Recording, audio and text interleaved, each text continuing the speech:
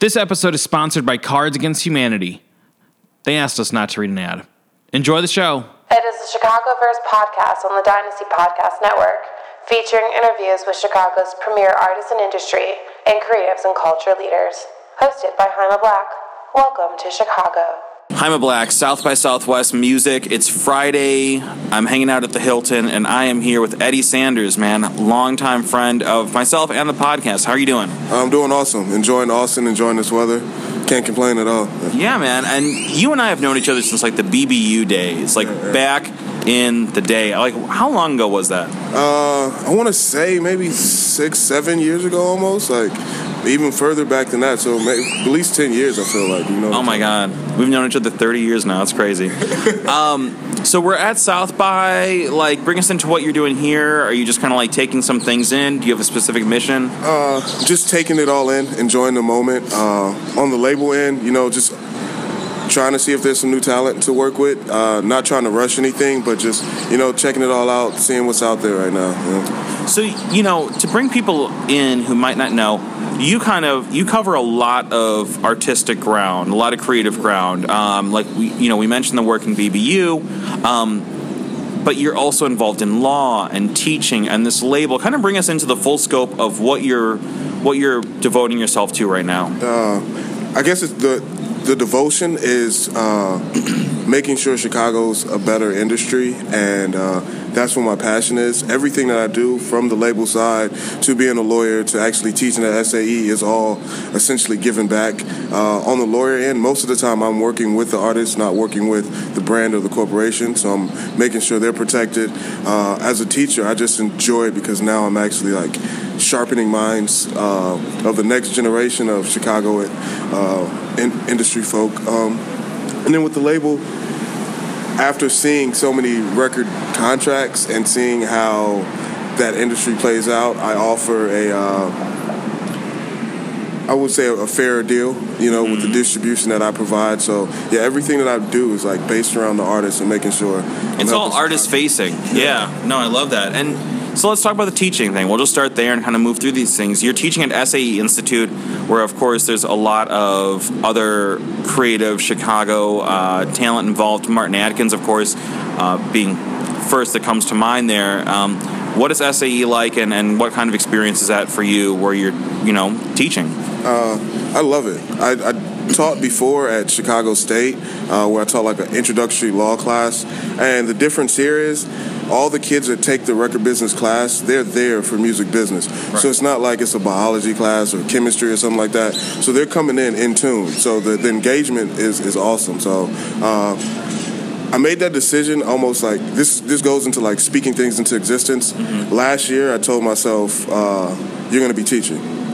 You're going to be teaching by 2016. So I just set myself on a course to do a lot more panels and get out there. And then within that time, I met Martin, just showed Martin how hungry I was. And then at the end of the year, he was like, hey, I think you'd be a really great person to bring on board here. So this is my first semester at SAE, and I have no complaints so far. I mean, dude, it's so, like, it sounds so almost cliche, but it's like, it's true. Like, you just say, like, hey, you know what? I'm going to go become a teacher. Right. And then, you know, obviously you take the steps to make that happen, but it's like a lot of people don't recognize that really the first step is just deciding, like, I am going to write a book. I am going to open a restaurant or, you know, like make a film or whatever it is. Right. You just have to make the decision you're going to do it. Definitely. Like, it's that part of telling yourself, and then I tell myself it's called, you have to build bridges of events to lead you from the person you are now to the person you say you want to be.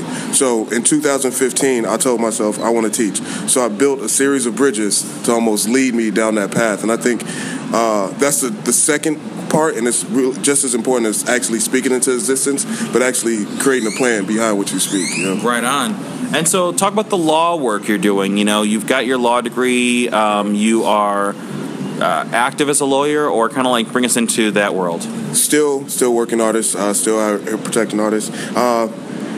When I was with BBU doing the DJ thing is when I first passed the bar. So I just was ingrained in this community of artists around me that were like, hey man, what do you think about this? What do you think about that? So my practice just started building off of making sure artists weren't in bad management deals, making sure sponsorship agreements were correct, making sure that the writers they sent off were nice. So like, after time, I just started growing that practice a little bit more, and now it's just all artist-based, but they know I'm the guy they need to hit up if something goes wrong, or before it goes wrong. And it's so important because a lot of creatives, they're not thinking about like, what's the fine print, or like, what does in perpetuity mean?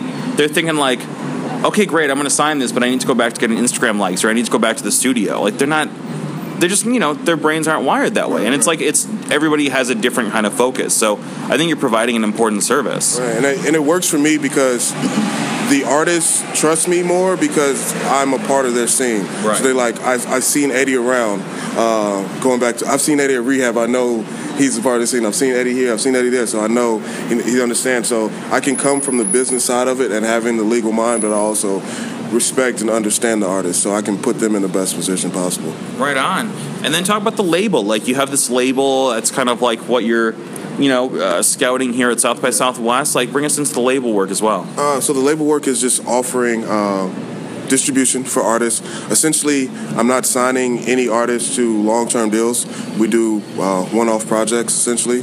So put out the Lily K project. The Ruby did really well last year. Put out another single with Stefan Ponce, the Lost in Translation. And I've done some work with Hurt Everybody, getting their work up on the Spotify and Tidal. And I think that's one of the most important parts, that not necessarily having them on the iTunes, but getting them on the Spotify, getting them on the Tidal. So now that they reach another platform, and it almost legitimizes what you do as an artist. Oh, yeah, absolutely. When you see like a Chicago artist we know, like a Lily K or somebody like that, and it's like, I've been a fan of Lily K since before she was doing Tidal.